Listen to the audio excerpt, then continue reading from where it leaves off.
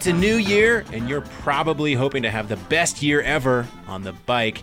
And a good place to start your search for the best year ever on the bike is VeloNews.com and our new Active Pass and VeloNews Pass digital memberships. Right now, we have a great deal going on. You can get a full year of VeloNews Pass for $41.65 or a full year of Active Pass for $84.15.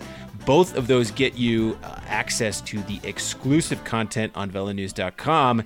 And I'm looking here at the top 10 Active Pass stories of last year, and it's a smattering of great information about purchasing bicycles, new bike technology, training, and some great stuff on the bikes of the year. Last year, our bike of the year was the Trek Checkpoint, and our road bike of the year, the Giant TCR.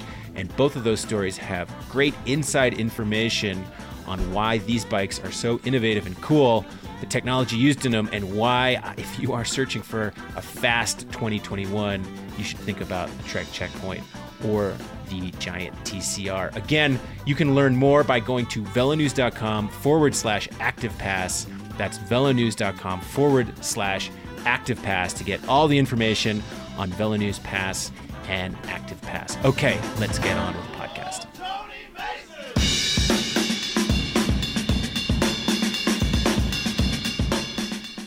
Welcome back to the VeloNews Podcast. Fred Dreier coming to you a day later than normal this week. I'm recording this on a Wednesday. Happy New Year, first podcast of 2021.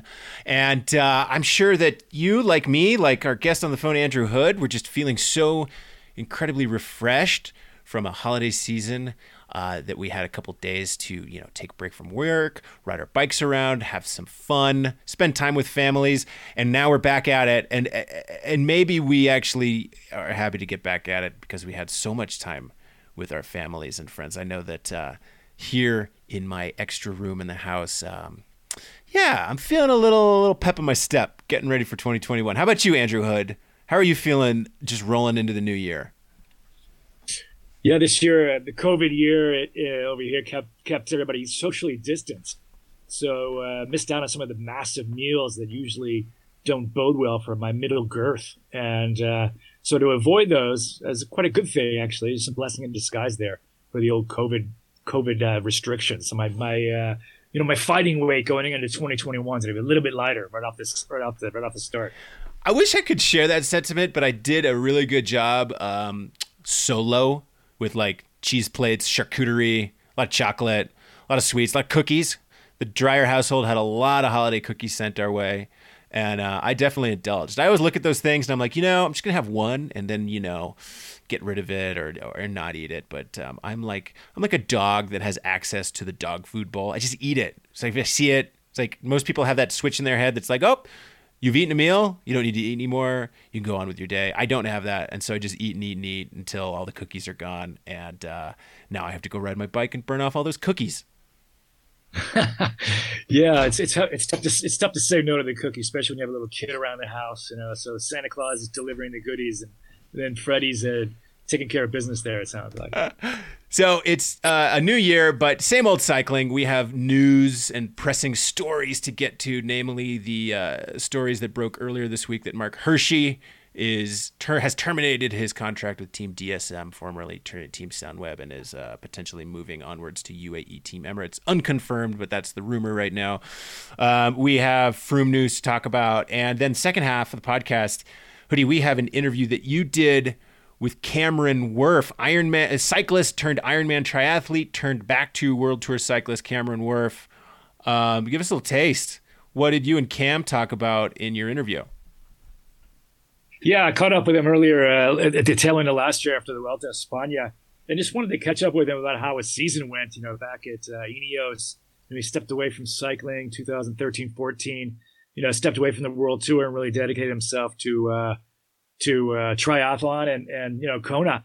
I mean, he's really getting close to the podium, and he's such an interesting guy to talk to. He's a former rower, turned into a cyclist, turned into a triathlete. So the guy has this huge, massive natural engine, and he's just one of the nicer guys in the bunch. He's good friends with Chris Froome, and it was interesting getting his take on where it all fits in. How he's using cycling, his return to Ineos this year was meant to be as kind of a fill-in role player because he shares the same coach.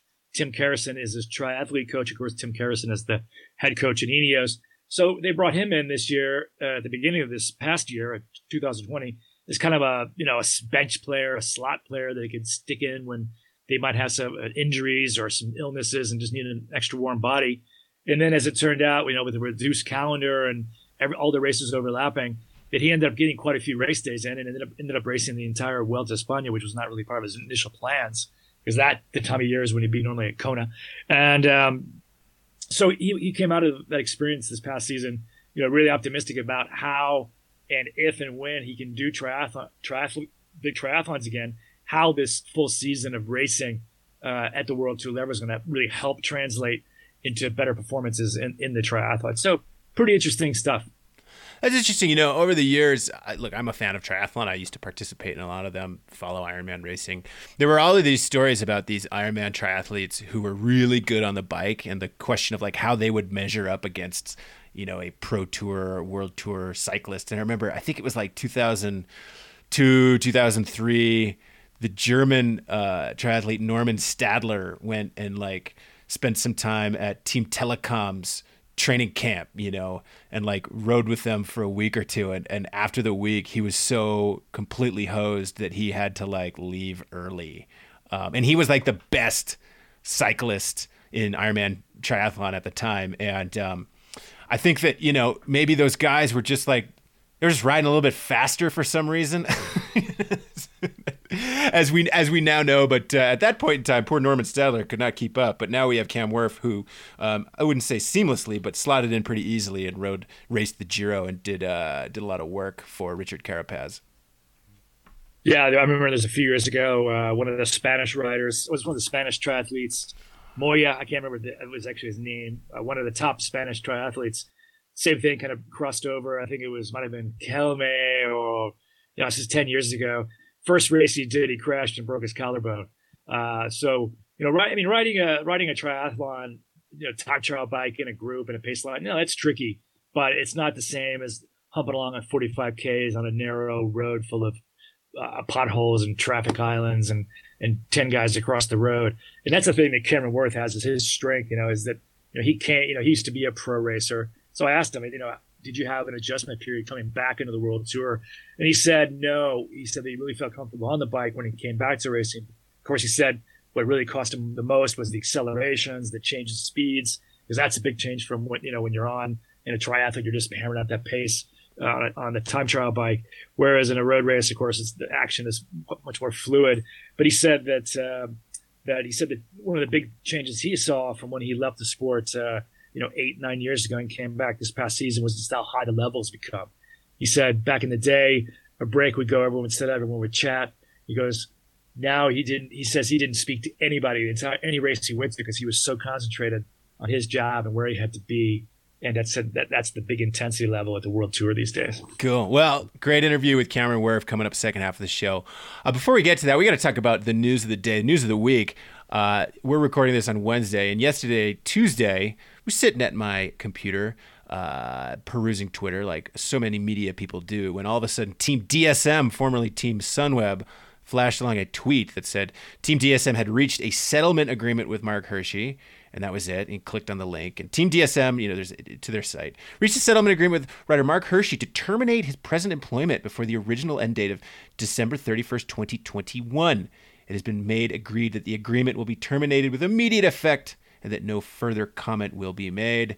Yada, yada, yada. Long story short, Mark Hirschi, the breakout star of 2020, Team Sunweb's most valuable rider, terminated his agreement and has gone elsewhere. In the hours following this story, there's been chatter that linked him to Team UAE Emirates. That is not confirmed at the time that we're recording this. But basically, the picture that kind of emerges is like Hirschi got bought out of his contract and is going someplace else. Is that an accurate reading of this story up to this point, Andrew Hood? Yeah, that's exactly what it sounds like. The sources are whispering that it is indeed UAE. Under the terms of these kinds of deals, under the UCI kind of a legal framework, they have to wait a month before he can race again. they might sit on this for a whole month before they confirm it. I don't think that's going to happen. But according to the contract rules, he has to sit out for 1 month until the contract clears and the new contract gets signed up. But yeah, it sure sounds like that. It's one of these typical cases where you have an agent working for you. In this case, it sounds like it's Fabian Cancellara and his new management company he's working with. Part of an agent's job is to go out there and shop their riders. And it sounds like there was other conversations more than just UAE. I think all the bigger teams were trying to get Hirschi. When a rider like that has such a breakout season, the Ineoses, the Jumbo Vismas, those kinds of teams are going to be making inquiries.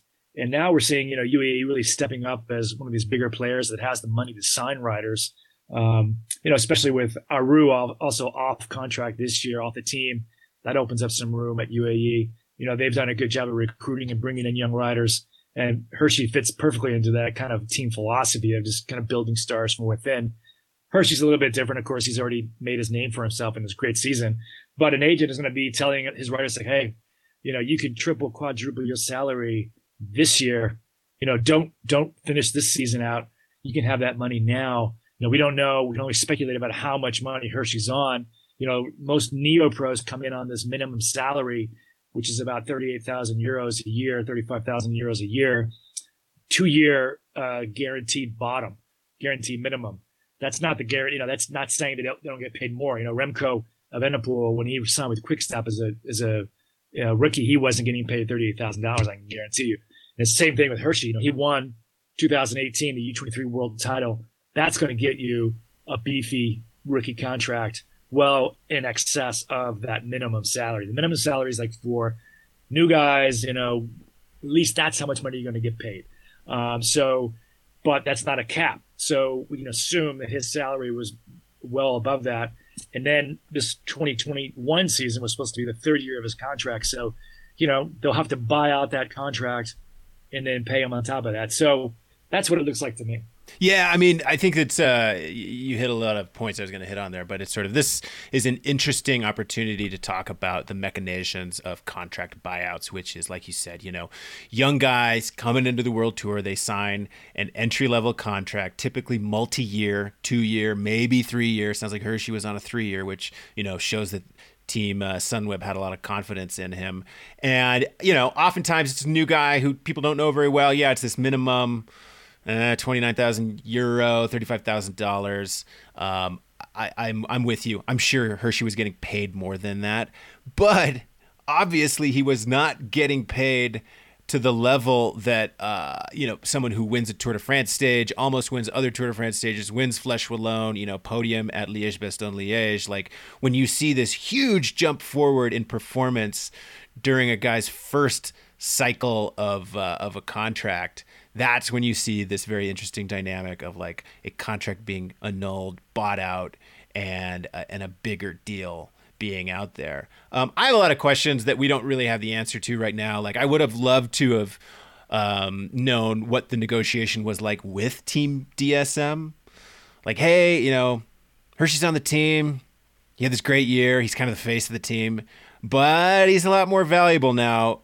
Can we renegotiate this contract for a higher rate? I wonder if DSM was open to that and they simply just couldn't match the number, or if DSM was like, no, we have this contract. It's a piece of paper. It's binding. Like, we're going to decide to try and honor that.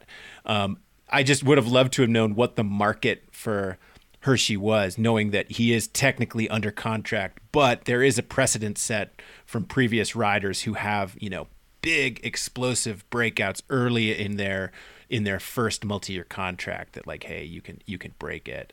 And then I would have just, loved to have been a fly on the wall in those Zoom calls where, Fabian Cancellara is saying, hey, Hirschi's pretty valuable now. He's the man. Like, if you want to keep him, you gotta ante up. And, them trying to say, well, we technically do have him under contract. I'm sure it would have been an interesting scene to see play out. Yeah, we've seen this a few times where a rider gets on a 2-year kind of neo-pro contract, and then a team, after a strong first season, a team will expand on their contract already almost at the end of that first season. I think that's what might have happened with Hershey, because I know that's what happened with Sepp Kuss. He came in with 2 years with Jumbo, and I remember through that, after his first great season, they kind of renegotiated his contract for 2 years, which goes through the end of 2021 for Sepp. And we've already been hearing in the grapevine there's a lot of interest in Sepp going forward. So, when you negotiate contracts, teams, they don't like to give too many years to a rider because you don't want to buy and spend too much money for a rider who might, lose the fire in their belly to train and to sacrifice in the work, or a rider gets injured, or a rider who just suddenly can't win anymore. But then we've also seen teams that, back in the day, Androni used to do this with Savio. He had Bernal under, I think, a 4 or 5 year contract. And that's what Vicente Belda used to do back in the Kelme days. He would get these young riders, sign them to long-term contracts, and play that off into the World Tour teams, and to get those World Tour teams to buy out their contracts. I don't think that's what happened with Sunweb. It was obviously a little bit different situation here with Sunweb Team DSM. Obviously, the context is a little bit different, but I remember back in the day, Kelme had, I think, Valverde on a 4 or 5 year contract. And of course, Valverde, quickly popped out and was World Tour level rider straight away. And to get bought out of that contract, those kinds of teams can make a lot of money. And but yeah, you're right. I would like to know exactly how that went down, because you'll come into a situation where you're probably making pretty decent money, but then you got an offer to make a lot more money.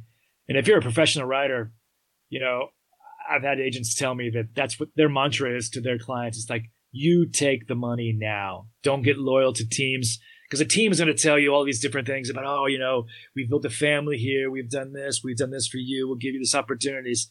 And an agent, you have to balance those interests, but an agent's going to say, no, mate, you take the money now, because you could plow into a stop sign in 2 years, break your leg, and never race again. So there's going to have that agent is always going to be there whispering in the rider's ear. It's like, you can make $1 million next year, and you'll never make that kind of money again in your life. Yeah, I mean, it speaks to the wider conversation around pro sports and labor, and what people's motivation ultimately is. And I think that growing up, when you look at pro cycling or any pro sports, you sort of assume that all the athletes are in it to just like win, and winning is the primary motivation. And you start to realize, well, no, actually, these pro careers aren't very long, and the earning potential is so great for such a short period of time that these guys really do have to you kind of owe it to yourself to try and cash in, strike while the iron is hot, and earn as much as you can, because that window isn't going to be open very long. I mean, in pro football, like the average career is like 3 seasons long.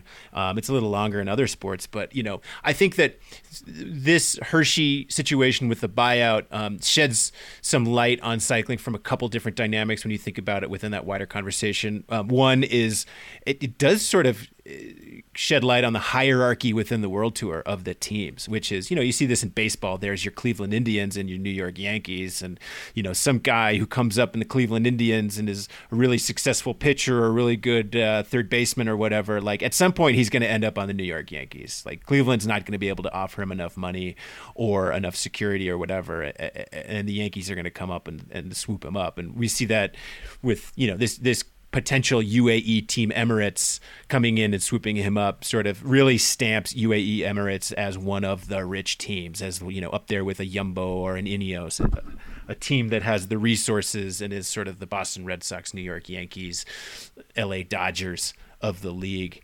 And then the second one is this overall concept of of loyalty and of earning potential, and of also just what does it mean for the rider? I mean, I think you could make a decent case that if Hershey were to stay at Team DSM, he is going to be unquestionably the star of that team. He's going to get all the opportunities he wants at the Tour de France and the Classics and these other races. And he may not earn as much money, but he's going to have all the resources brought to bear on his personal ambitions.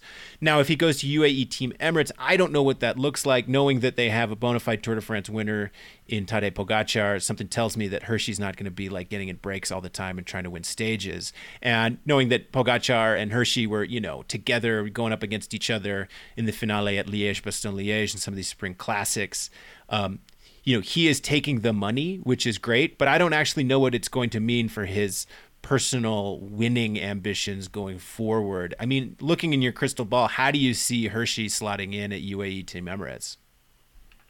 Yeah, it's interesting. I think at first stroke, you're right about how he certainly has the same kind of profile as Pogacar with hilly classics and being that rider in the big mountains. I mean, you really have to wonder if UAE or wherever he goes is offering him a little bit of some runway to kind of spread his wings as a stage racer. I think Hershey has the total profile that he could become a pretty decent stage racer. Maybe a Grand Tour rider. So you could see him certainly having leadership opportunities at UAE. In the 1 week stage races, you send Pogacar to Tirreno, and you can send Hershey to Paris-Nice and just let him race. That's a race he could easily win, just based on his racing style right now. Maybe he could develop into a Grand Tour rider.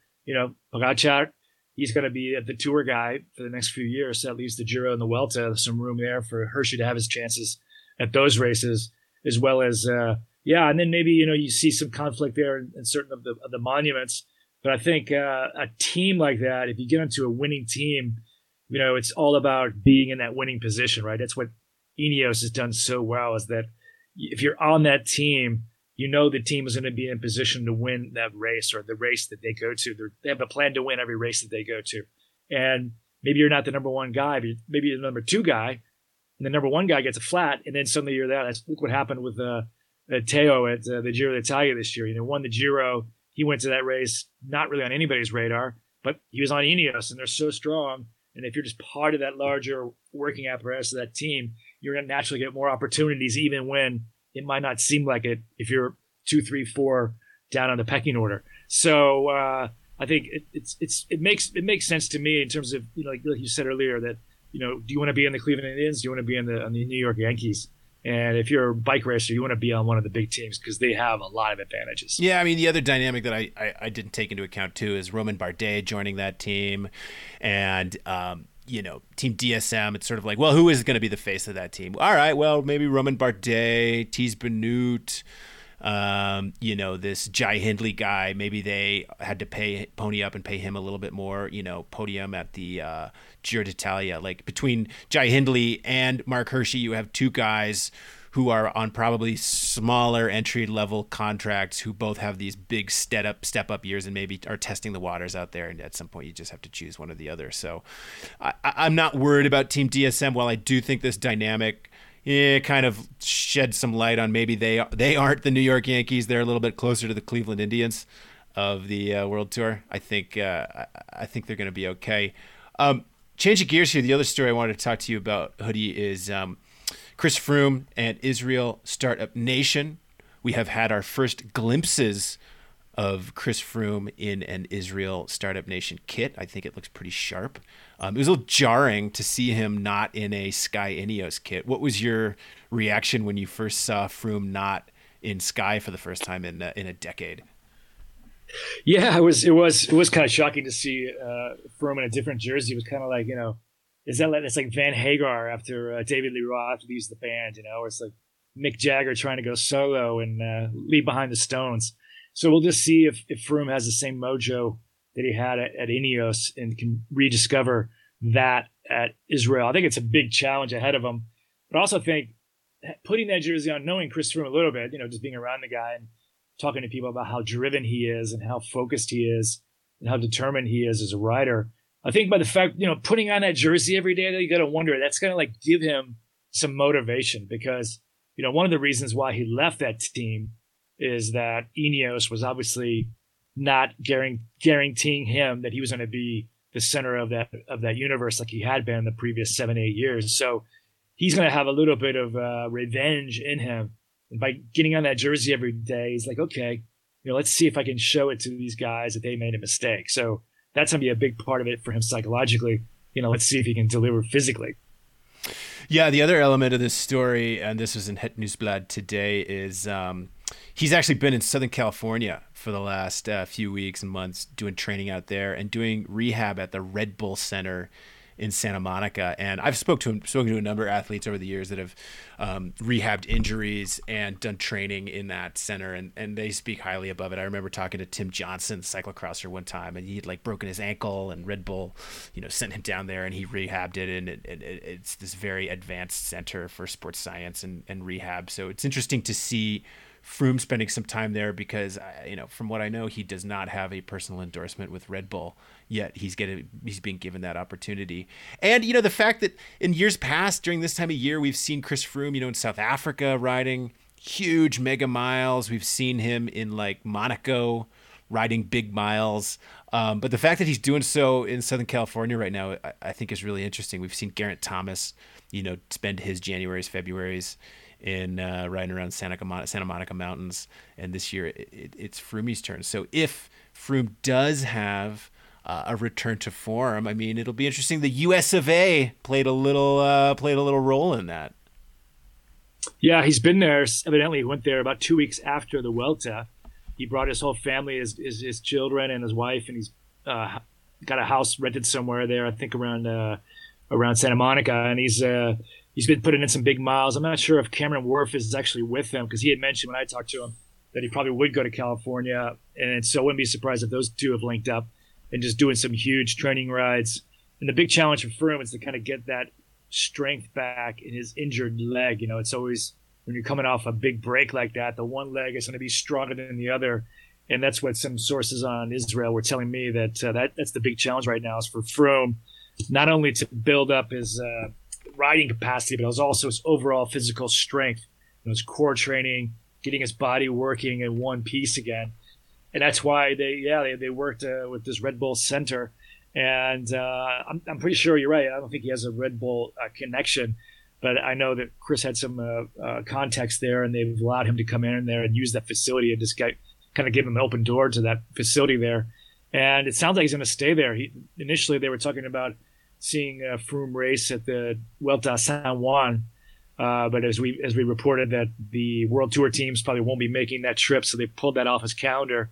And Israel Cycling Startup Nation physical trainer has been over there with Froome, and they say that he's making such good progress that he's going to stay in California and skip a team camp that's scheduled to begin in Girona, near Girona, Spain, later this month. He's going to stay in the United States for another couple of weeks by himself, and then link up with the teammates sometime in February. It's talked that he might race Ruta del Sol or the Vuelta al Algarve, his first race back at the end of February of 2021. So that's going to be very interesting to see how he can come back to racing. Yeah, I mean, I think that the interesting narrative to take in is, and yeah, I'm reading the story here too, what ISN is saying is basically he gets his injury last year or 2 years ago. Then last year when he gets on the bike, because of the COVID shutdown, he really wasn't able to do the level of rehab that you need to do in conjunction with, long training miles, like the off the bike stuff, the strengthening of, smaller muscle groups and of core and of stuff like that. All these muscles that atrophied when he was off the bike in the hospital. And he didn't get to work that stuff out because of COVID, because he didn't have access to training facilities and rehab facilities in Monaco. So he was just riding the bike.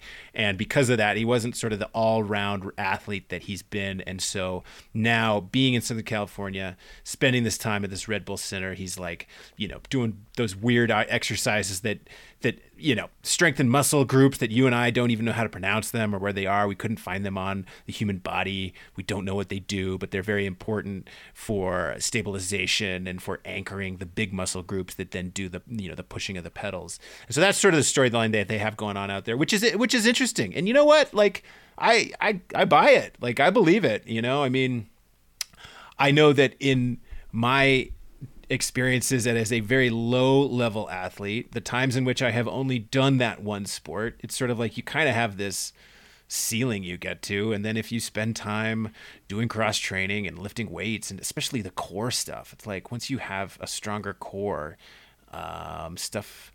everything is a little bit better. So if we do see a stronger Chris Froome come out racing this year, I think it'd be safe to say that, I guess that this theory that they had that, we really needed to spend a lot of time with him doing this type of training, that was the secret to it. I don't know. I think it adds a whole new dimension to the Froome comeback story, because last year I feel like we left the Froome comeback story with kind of a bitter taste in our mouth, where it was just like, wow, this guy barely finished the Vuelta and was like dropped every single day. He's never going to be the same guy. So now we can play the will Froome get back to it question again.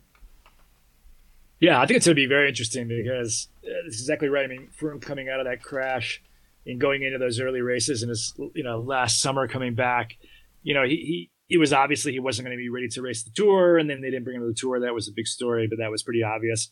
And then at the Vuelta, when he came in fact, I talked to Cameron Wurf about this a little bit, about how, Froome, he said inside the team last year, the Vuelta, there's never any expectation for Froome to perform in the GC, but Froome kind of just had, that legacy with him.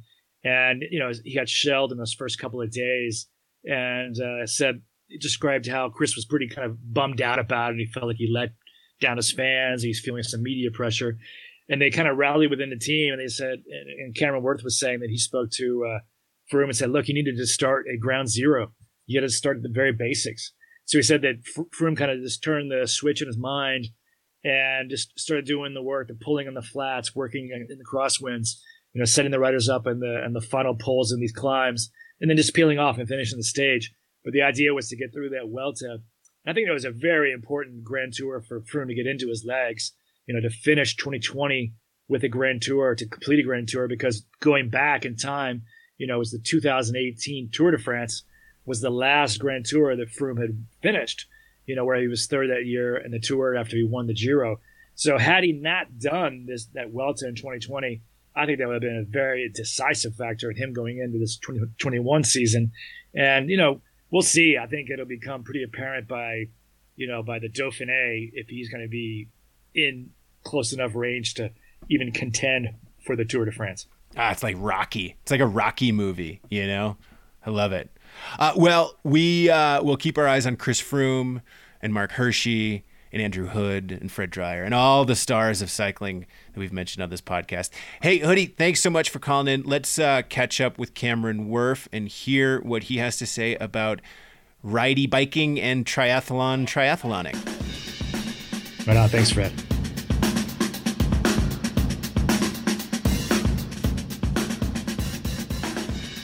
I mean, the idea was to, get to improve more in the cycling to give you a better chance at Kona. Is that kind of still the mindset? You think that you can still get the most gains out of cycling for the overall, the three disciplines of triathlon? That's where you can still stand to gain the most benefit by doing this? Well, it certainly has the biggest impact on the race. Obviously, I also need to improve my swim a bit to get me closer to be able to use the bike more effectively, particularly in Kona, where the guys are very fast at swimming. And obviously, since I've turned up and learned how to run, they're even faster again. They're probably putting more effort into that to get a bit of a gap on me. So, but it's not even so much about me trying to have a big ego about riding any faster. It's about, having the weapon to potentially go just as fast, but do it far easier, because I've actually improved running so much to be able to execute a really fast run. So be able to do a bike leg that is hard for everyone else to do, but then be much fresher than everyone else and be able to, execute a really good marathon and win. Because at the end of the day, that's how you win. You win the race on the run. Mm-hmm. It's pointless to go hell for leather and gain an extra 5 minutes on the bike, because that could cost you 10, 15 minutes in a marathon.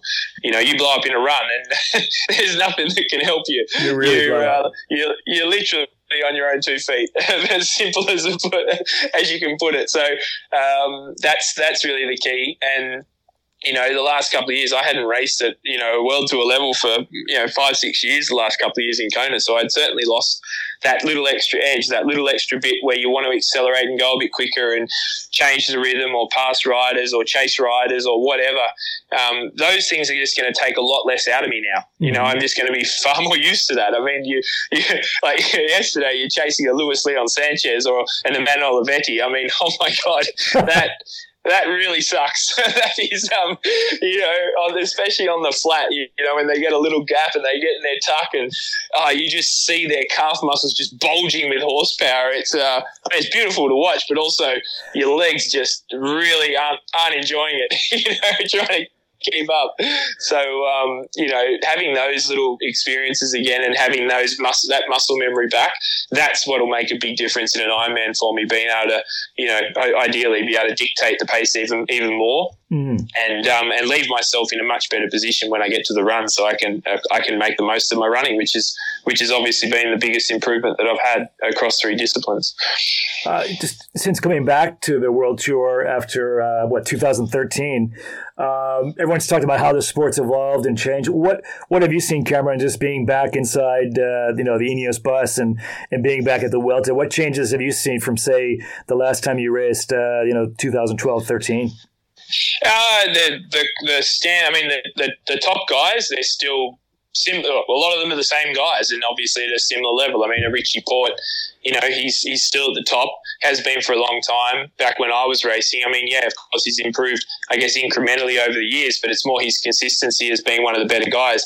Where I see a huge difference is from rider number 4 back to 140. That is so much tighter now. You would, you'd do some turns on a climb at a quite a high level, and there'd be 10, 15 guys.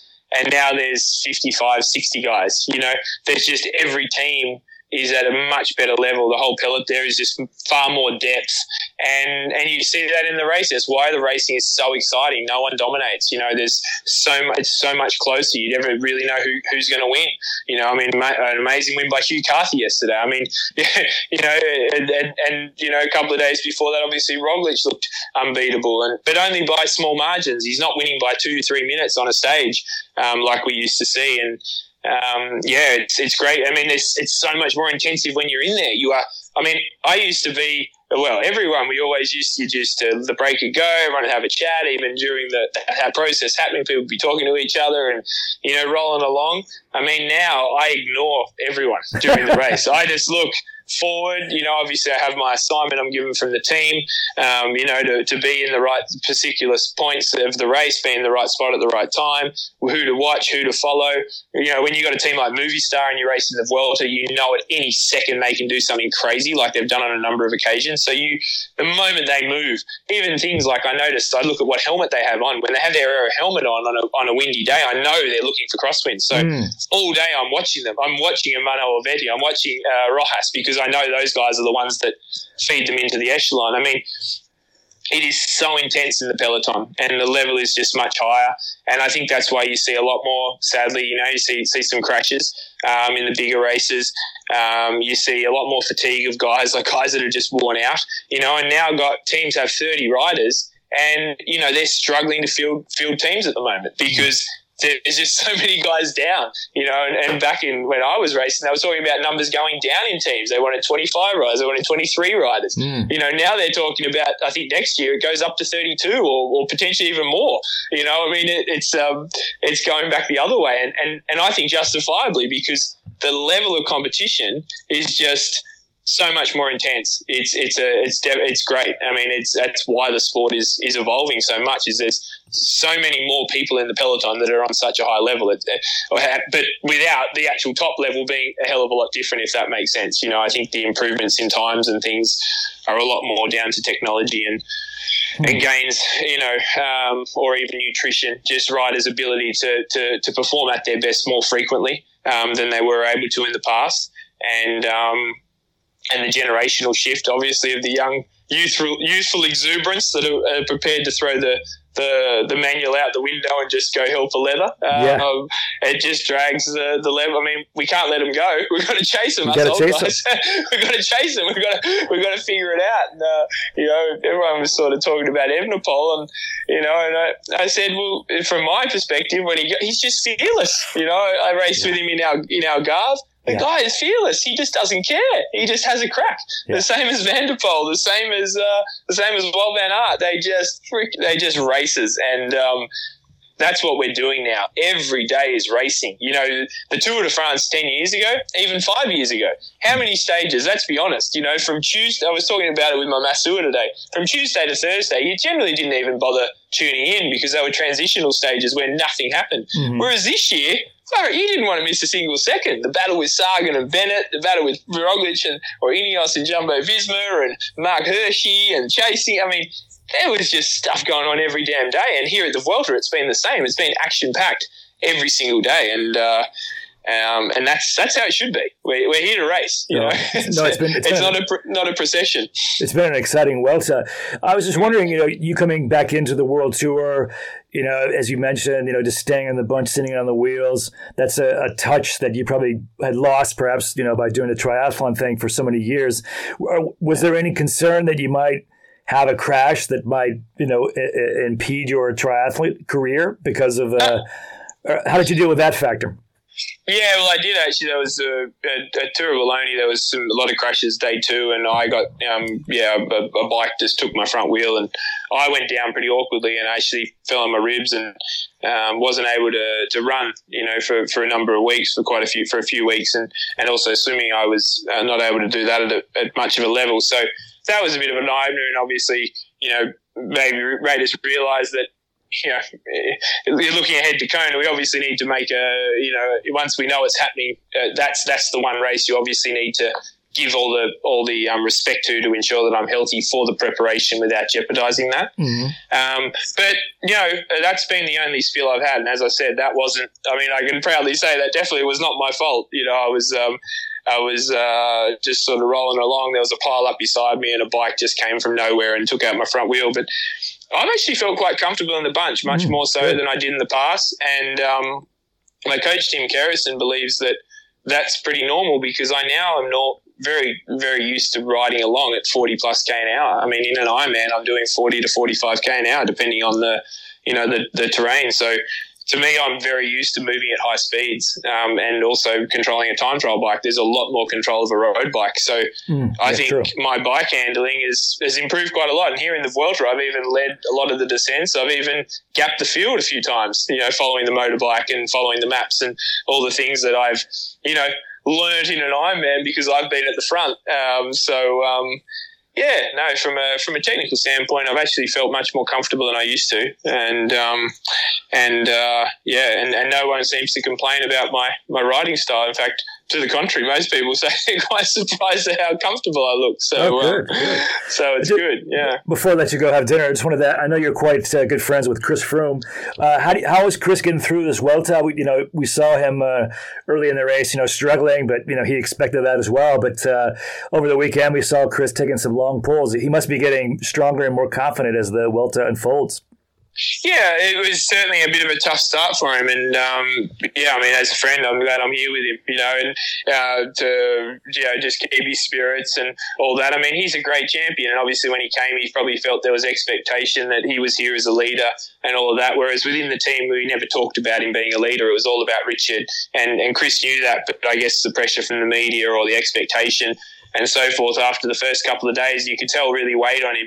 He was concerned about what people were thinking. And I said to him after the second day, I said, or the third day, whenever we were, I think when he missed out in the echelon on the descent, must have been day 2. Day 3, he was on the front and working with us. And I said, mate, the reality of the situation is you literally have to start again. You have to do everything. You have to do all that. You have to get dropped. You have to ride on the front. You have to do all those things you did 10 years ago to become a great bike rider again, because you're literally starting from ground zero. The guy really is. I mean, the fact that he's even able to race at this level is just a miracle. And that was, and when he said, yeah, no, you're spot on right. That's really right. I thought I could be at a higher level, blah, blah, blah, but that's the reality of the situation. And it seemed when he came to terms with that, every day he's put his hand up to want an assignment, to want to be there on the climb or want to be there on the flat, or, I'll worry about the crosswind here, or, he's always wanting a different role. And yesterday it was, Dave B was the one that said, come on, Froomey, you've made this mountain yours over the years. You know how to step up here, and really encouraged him. And once I got in that breakaway, I knew back there Froomey was going to be just sitting at the front, chomping at the bit, waiting for his opportunity to blow the race apart. And, Chris Froome on the first week would not have got over those other climbs. Mm-hmm. But now he's just come along so much, and it was just so great to see what he was doing yesterday. And then you add to that his knowledge that he just absolutely loves passing on. I mean, he loves being in this position, you know, with us leading the race and even riding on the front, the way he wants to ride on the front, knowing what it does, you know, you ride a certain way and what that does to the peloton, what that does to some of Richard's rivals because he's raced them over the years, you know. He's just experience is just second to none, obviously, in the current peloton in Grand Tours. And, he's just been an incredible, you know, wonderful teammate. And, I mean, it's just awesome for me to be able to be here with him for his last race with the team and enjoy that with him and have that experience too and sit next to him on the bus. And, I have to – if I really thought about the reality of the situation I find myself in, I wouldn't even believe it. So I got to pinch myself most days to, you know, remind myself that this is the real world for me at the moment because it's just been an amazing ride and it's a great atmosphere with the team and. You know, we're really determined to finish it off, you know, the best we possibly can. However that transpires this week. You know, obviously things in Spain are a bit sketchy, so see how we go. Yeah, I mean, tomorrow's the big day with the time trial. What's the expectation for Richard versus Roglic in that time trial tomorrow? Well, I guess everyone's expectation would be that, you know, Roglic is one of the best time trialists in the world. Richard certainly doesn't have that reputation, so he's going to have to fight very hard to defend his position. I don't think anyone would be too surprised if Primoz is back in red by tomorrow night. But you know, a time trial in the third week of a Grand Tour at the end of the season is very different to, you know, even in the third week of the Tour de France not that long ago. So. We'll just have to wait and see what happens, and then go from there. You know, it's been nail biting the whole way since we started from day one. So I don't see that changing until we get to the finale, wherever and however that looks. Yeah, hopefully we'll make it all the way to Madrid. Every day is getting a little bit worse in Spain, but we'll see. Anyway, man, I'll let you go get dinner, and appreciate the time and thanks for the insight. It's good stuff. Pleasure, absolute pleasure. Anytime. Right on, man. Good stuff. Hopefully we'll see you at the races and at the triathlons next year, mate. That'd be great. Right on, man. Appreciate it. Have a good night. No worries, Andrew. Catch ya. Cheers.